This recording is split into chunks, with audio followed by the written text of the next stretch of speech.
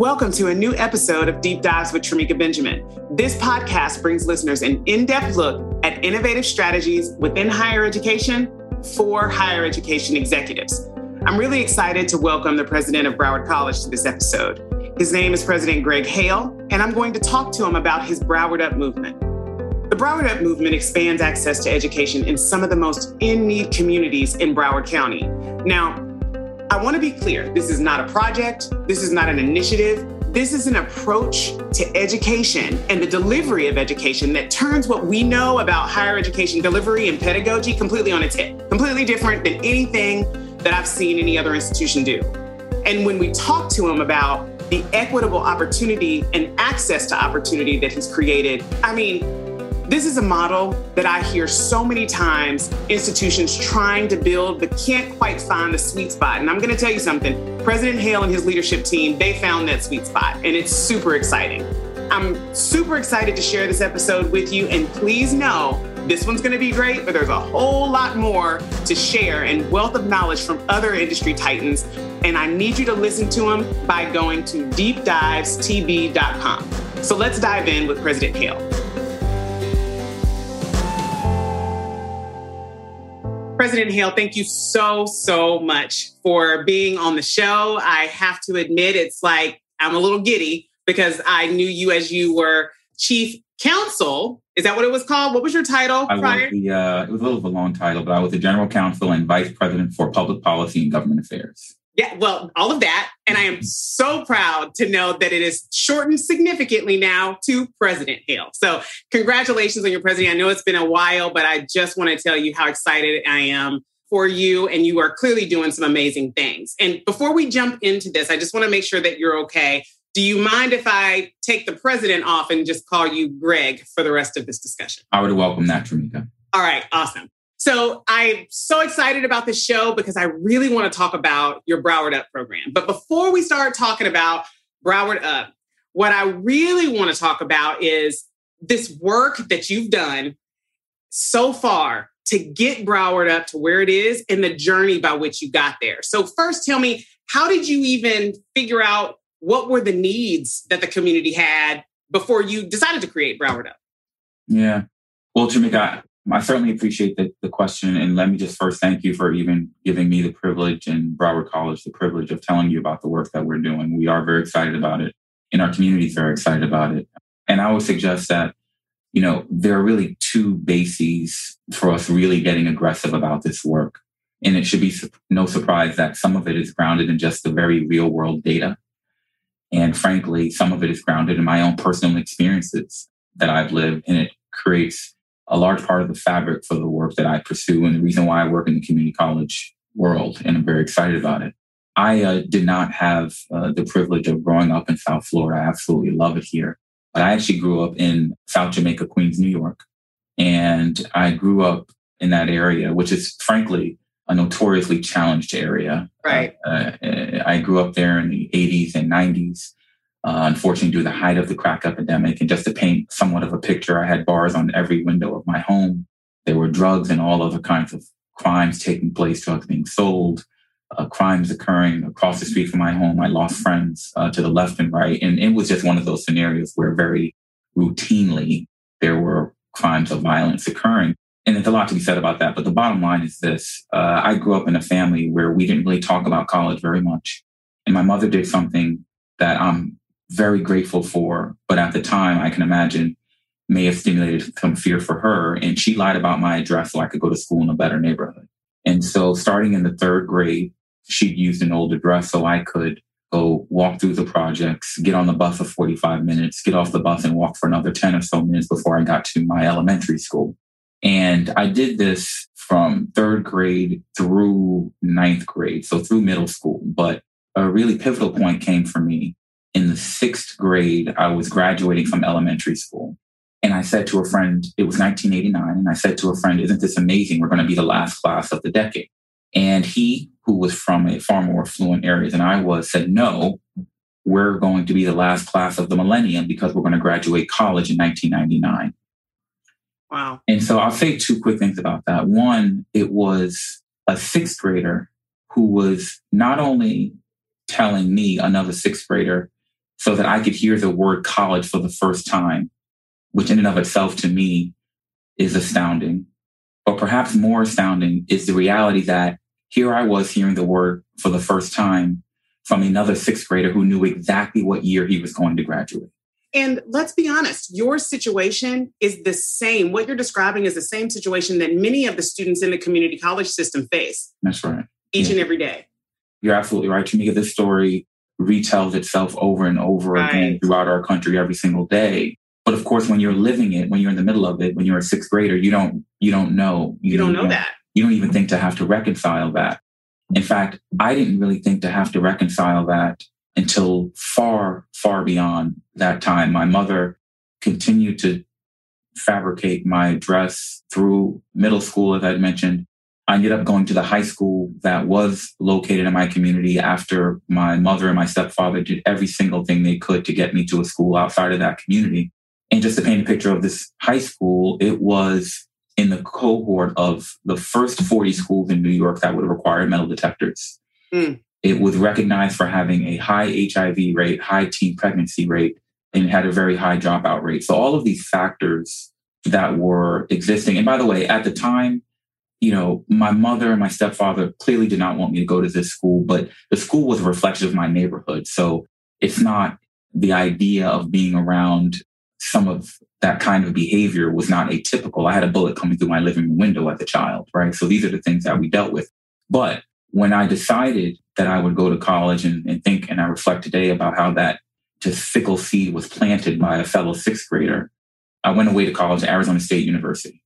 And I went there sight unseen because I did not know that you were supposed to visit colleges. I actually ended up going there because for two reasons. One, I wanted to go very far. And two, they had criteria that was going to allow me in. One, you had to meet 2 of 3 criteria. One, you had to have a decent SAT score, which I did have. You had to have a 3.0 or 3.25, which I did not have GPA. I graduated high school with a 2.7 GPA. Now, here's the irony, okay? At ASU, to get in, you had to be in the top 20 to 25% of your class. I was in the top 15% of my class with my 2.7 GPA. Wow. So I ended up going to ASU, went there sight unseen, learned I would need remedial education because I was behind. One of the most uncomfortable components of my first couple of days there was that they had no metal detectors because I was so used to metal detectors. And I share all this with you, Tamika, because a lot of this feeds into who the students are at Broward College, right? Many of them were late to have exposure, and the most challenged among us don't get any exposure whatsoever, but they have every capacity in the world to do this work. Right. We also have these students who need remedial education, much like I did. Most of our students have some remedial needs that we know we need to reconcile. And of course, many of them have doubts because they don't have family members or friends who've preceded them as collegiate graduates. And so they don't know necessarily about the opportunities. And certainly like someone like me didn't know some of the fundamentals, such as should I visit the college first or how to study it, some of those basics. So I was coming in, Tamika, with this personal narrative and understanding. But then, of course, when you're in the position and you're really engaged in this, you start to understand what is the data telling us, and you want to unveil what that data is. So here we are at Broward College, and, I pursued the presidency nearly 3 years ago now. I've been in the seat, and a top 10 ranked institution, my Aspen Institute, now 4 times over, large institution, all the accolades in the world. And when I remember talking to our board as I was investing the time to share with them my view of what this institution could be, in large part, it was around who are we missing? Yeah. As great as we are, who are we missing? Who are the kids in the neighborhoods who have no one to talk to at home about college? And we don't want them to have to get lucky to learn about it, right? So what I'm hearing you say is, number one, the passion that you found was born into this thing called Broward Up well before you were the president of Broward College. You got to a point where the seed was planted when you were in the 6th grade. And you started this work, if I'm not mistaken, based on zip codes within the Broward College area before you became president, if I'm not mistaken. Is that correct? Well, it was actually what I started to do was have the conversation really it wasn't before I became president. No, it's actually, we started the conversation, Tamika, when we started the conversation was when I was seeking the presidency. And I talked to the board about who we're missing, right? Among all the great things that we have going on. And once I was able to get into this seat, one of the first things I did for our team is I asked them and I challenged them. And this was, I have to give you some context here. This was at a time when the unemployment rate in Broward County was about 3 percentage points. So if you talk to anyone, most anyone, about how we were doing, and by the way, the nation was replicating that unemployment rate, maybe slightly higher, most would say we're doing as good as we could possibly be doing. Mm-hmm. And so what I would question, however, is how are we doing by city and by zip code? And of course, what now we've talked about so much and so often, but still not enough, is the reality that while the county might be doing well, if you really look into certain communities, you could see that at a time when we had a 3% unemployment rate, there were communities with 10 and 15 and 20% unemployment. And when we started to have that discussion, and we combined that discussion with the mission of our institution to make sure that we are uplifting all of those in our community, right? That means we have to dig deeper and say, what are the communities that compose Broward College doing? How do they look? And more importantly, how successful are they? So when we started to see that, what those numbers were in certain zip codes, and we landed on 6, which we call our Broward Up communities. UP standing for unlimited potential. We don't talk about underserved communities. We talk about communities that have unlimited potential that is simply yet to be tapped. And so when we saw the stark realities, we started to get very aggressive about making sure that we were doing our work to serve those communities. And it's impressive because you've completely expanded what the definition of open access means for community colleges with this Broward Up program. So before I jump into my next question, kind of set the table with what Broward Up is, and then I'll be able to jump in and talk about questions like, how did you get all these people to the table? But first, let's share with our listeners, what is Broward Up? So the first thing I'll say is that a lot of folks might think of this as an initiative or even a program, and we actually don't talk about it that way. What we've done is we've changed our business model. Our job is to serve every corner and crevice of this community.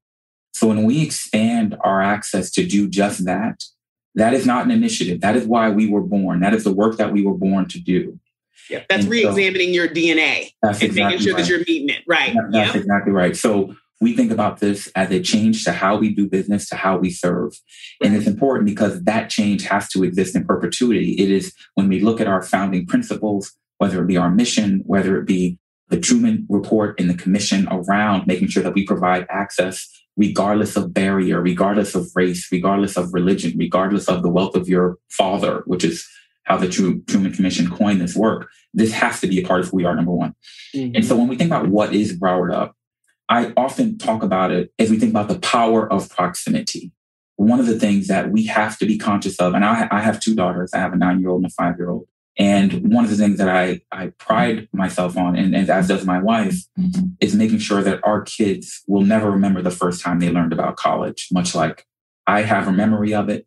They will never have a memory because we've been talking about it, because we've been proximate. We've made college proximate in their lives since the day that they were born. And so if you wanted to engage a community or an individual, but certainly a community, you would be proximate in that community. So what we've been able to do, and this is sometimes I talk about this in jest because this is one of the hardest concepts for folks to embrace, was that we were going to go into communities and not bounce in and out of communities. We were going to live there. We were going to be between your home and the bus stop daily. How do we make ourselves impossible for you not to see us? And so people would say at the very inception of this work, oh, so are you going to build a bunch of buildings in these communities? And how are you going to get the money to do that, right? You're a community college or you're a state college. Where are you going to get the resources? So what does that mean? Like, you're going to have to hire people? How are you going to train? You're like, well, no. Yeah. Well, you have to, right? Because those are the things that keep us from doing the work that we're supposed to be doing, right? That deficit mindset. And so this is work that I'll be completely self-deprecating here. It could not be just Broward College doing this work. We have so many partners. So let me give you an example of what it looks like. Our first partnership was with the Urban League of Broward County. And in our 6 zip codes, our Broward Up zip codes, we knew we wanted to be in the heart of them. And so we look at organizations that have comparable missions. And the Urban League certainly has a mission of uplifting communities. And so what we did is we went to their CEO, Dr. Jermaine Smith-Ball, and we said, we would love to actually be on site in the Urban League facility, in the heart of the community that needs us most, so that we reduce, and this is really important, there are 3 barriers that we don't talk about enough, although I think they're becoming more salient, And this is the time it takes, the transportation, and the technology infrastructure. We talk about affordability a lot, and that is important. But when we talk about serving people who have multiple jobs and children, time is critical. So I can't ask them to find a way to get to the college campus that's 2 hours away from your home. I want you to have it in your backyard. Broward College wants you to have it in your backyard. When we think about transportation, a lot of folks don't have the transportation tools to get back and forth. But if we can put it in their backyard, then we can eliminate the need for much transportation. And then the technology infrastructure, which has never been more salient. The challenges related to technology, never been more salient than it is right now. And so we are in facilities like the Urban League that have the technology so that we can leverage the building and the technology to create a classroom environment. And so what we've been able to do in just a little over 2.5 years is take that and replicate it now 19 times over in the last 2.5 years.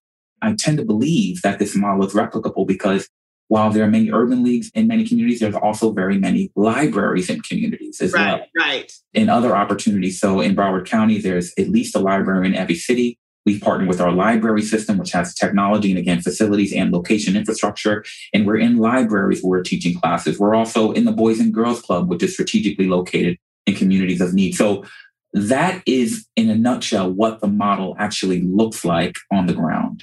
And it's interesting because what I love about this is it exemplifies everything in terms of it takes a village and that mentality, because the entire community within your Broward Up zip codes are wrapping themselves around these students to make sure that they exercise their unlimited potential. And I think one of the biggest challenges, if I were a president or a chancellor or a vice president, vice chancellor listening to this episode, the biggest thing, and this is actually one of the most commendable things that I've seen that you've done over the past 3 years, is the operationalizing of this work, right? It's one thing for a president to have a vision this complex, but I mean, you physically made sure that these 19 partnerships within the business community and the nonprofit community within your area not only just gave you a space, I mean, let's call it what it is, right? So Greg, they are participating in the learning process. They are engaged with these students now. And I guess, how did you build those types of strategic partnerships? And then how did you tackle like some of the challenges? What were some of the challenges you dealt with and how did you overcome those? Yeah. So I'll add to the list municipal organizations as partners as well. These are our cities and they provided us with space. So when we think about the partnerships that we have, I would suggest that none of these partnerships are particularly new. None of these relationships are particularly new. But what we've really done is activate the relationships, and they've become very strong partnerships revolving around, one, understanding that education is a fulcrum for opportunity in their community, right? So when I talk to political leaders, they know the numbers very well about the unemployment rates in their community. Nonprofit organizations may know a lot of these things as well. What they may not know is the attainment rate in these communities. Now, every economist in the world, and I know you're very familiar with this, Tramika, is that the attainment rate for anyone is very closely tied to the economic outcomes over your lifetime, right? Absolutely. The greater the attainment rate you have, the more likely you are to make more money, the more likely you are to have a long life, a healthy life. And there are so many important components that leads to education, the attainment thereof being the most important fulcrum. And so what they didn't know, and this is an important part of the data for us, is we unveiled in all of these cities and all of these zip codes, 12 cities, 6 zip codes, what the attainment rate was along with the corollary unemployment rate. Wow. And so when we started talking to them about, here's your unemployment rate, which they may have known, but here's your attainment rate.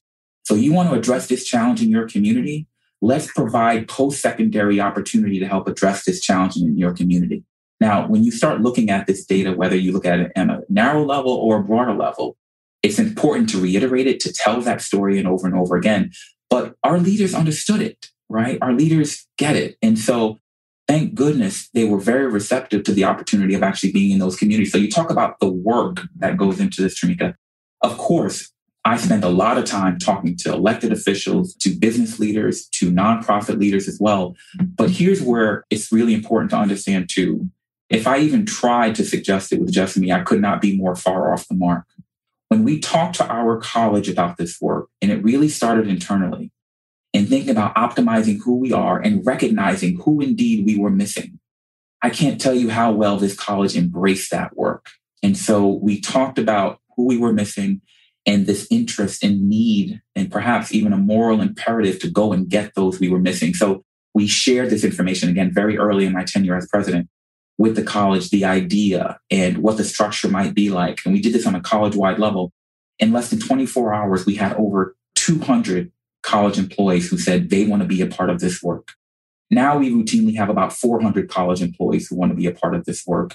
And between the internal, which I really believe it starts there, and then the external partners that have come to play, you have this community that has decided this work needs to be done. Now, I'll make one more point before I pause for a moment, is that the internal constituency around this. I have open office hours, which I've done since the day I took the presidency, and anyone who wants to talk to me can. And there were people coming to me about Broward Up, and they said, I am from this community, or I know this community, or I grew up in this community, and this is the opportunity it needs. So here you had these people, and we started looking at the data. We started looking. This person inspired me and said, let's look at the data for the people who are from those communities who work at Broward College, both students and employees. Broward College has about 5,000 employees. And what we started to realize was that there is no greater storyteller than the person who lives the work of higher education and knows personally the community that needs it most. And that's been really powerful for us. Yes, that's a whole new concept to proximity, right? So now it's not just proximity to college.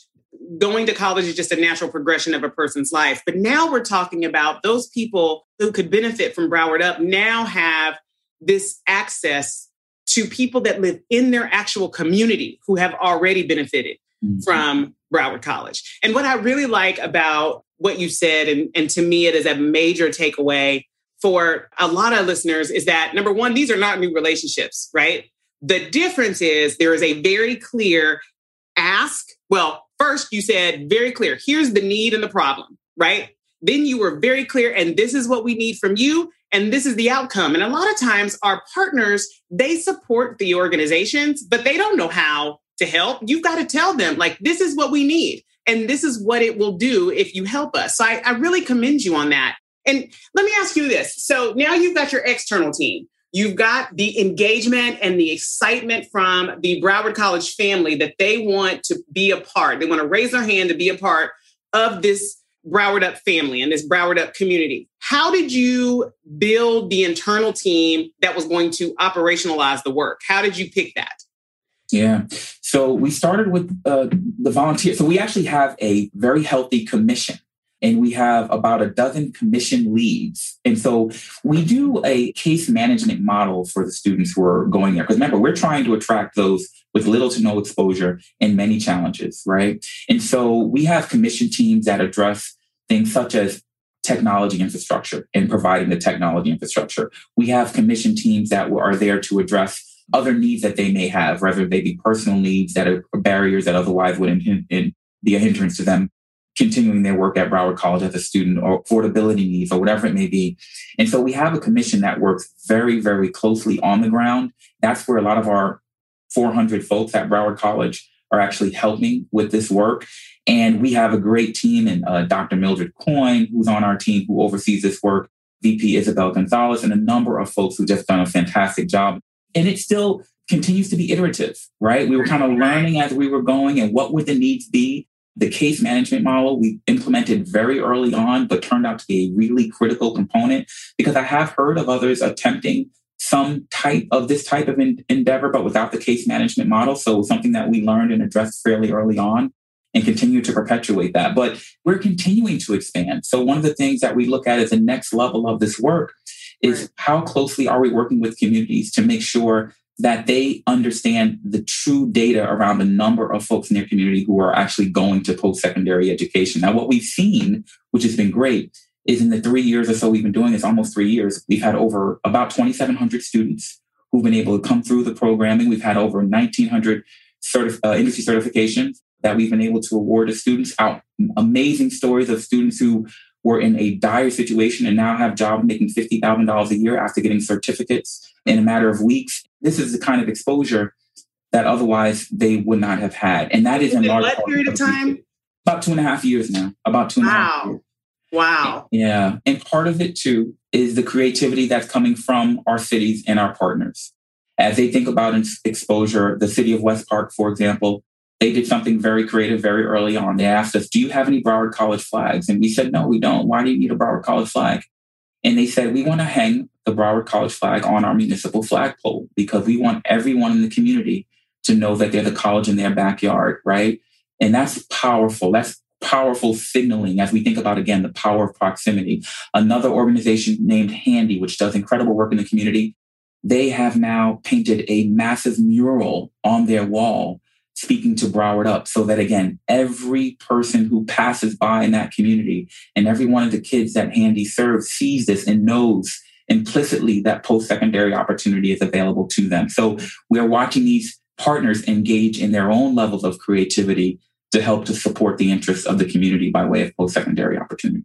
That's fantastic. And so I'm assuming that the natural progression is to make sure that these students have the resources and the support to continue on towards whether it's an associate or a stackable degrees or a bachelor's degree. So what does that conversion look like from Broward Up into a Broward College student? Like, how does that work?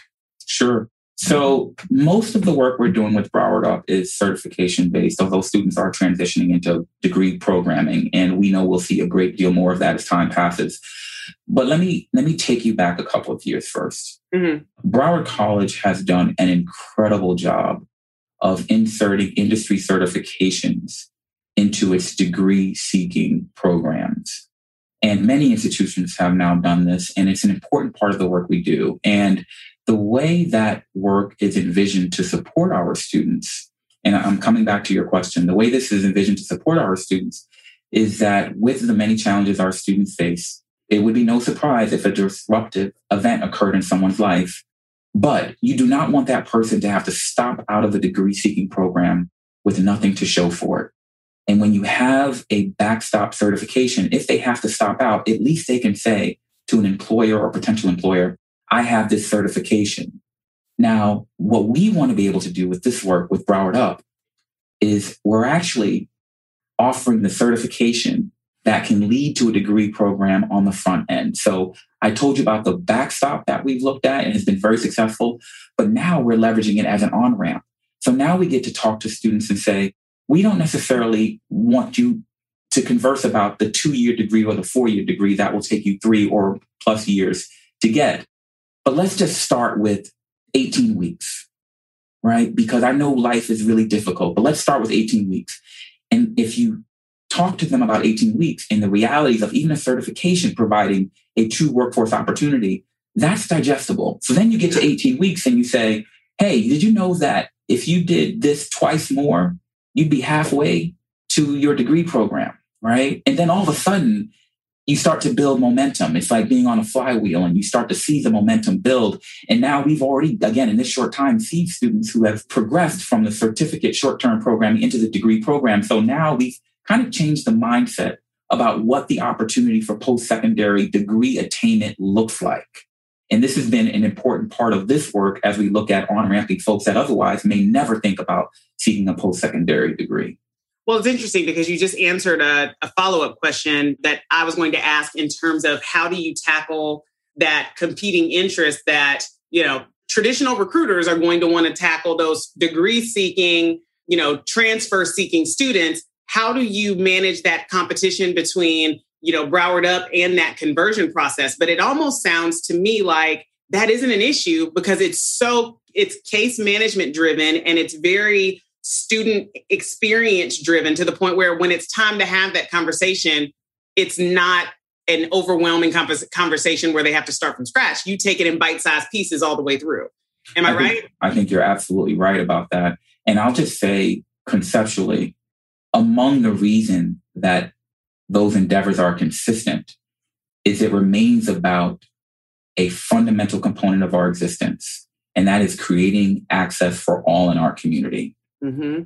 And just because it looks different doesn't mean it's not access. In fact, it is an expansion of our service model. And it's really important for us to understand that. And our team gets it. And more importantly than that, our community gets it. So there's a lot of consistency in that work. And we keep coming back to, we have to take it upon ourselves to ensure that we are not missing anyone. So I have a last question for you. And this question is this: what does success look like for Broward Up? When are you going to say, we did it. We're good. I'm so happy. This was exactly what I had in mind. What does that look like? One of the ways I tend to think about this is what's really important. Number one, this is not a short-term endeavor. We are trying to wrestle with decades of data telling us the same thing over and over and over again, that there are many people being left behind. One of the data points I talk about very often, and I did even talk about this during my interview process, 50 years ago, the bottom quartile of income earners had 6% of their kids going to college. And the top quartile had 40% of their kids going to college. 50 years later, the top quartile has gone from 40% of their kids going to college to 77% of their kids going to college. And the bottom quartile of income earners has gone from 6% of their kids going to college to a mere 9% of their kids going to college. That data should hurt us all. And so what I think about is, how do we create true equity and opportunity? And when we start to move the needle on that, both as an institution and I hope inevitably as a country, we will know that we are headed in the right direction. Wow.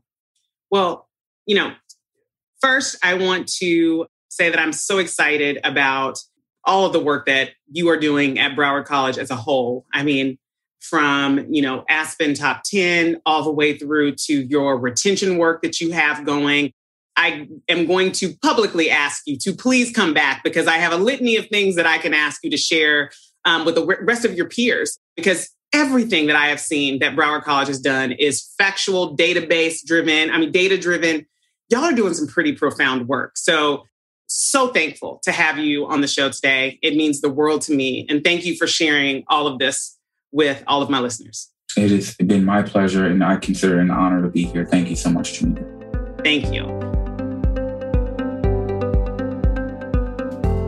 Thank you so much, President Hale, for being a guest on the show. And thank you so much for sharing your knowledge about Broward Up Initiative. And I want to thank you all for listening to Deep Dives with Tramika Benjamin. So I want you to take a minute, mark your calendar, because next week we're going to get to talk to Dr. Anton Reese. He's with West Kentucky Community and Technical College. And let me tell you what he's done with his workforce training program. It is pretty phenomenal. Anything that you're working on right now, you need to still listen to what Dr. Reese is doing, because I promise you're going to find a nugget to enhance yours. So if you want more in-depth insights, not quite Dr. Reese yet, because I'm going to give you that one next week. But if you want more in-depth insights on some of our things that we've shared in season 1, as well as what we've done so far in season 2 with all of the higher education industry titans, please visit www.deepdivestv.com or subscribe to Deep Dives with Tramika Benjamin through any podcast provider you have. So thanks so much for listening. See you next time.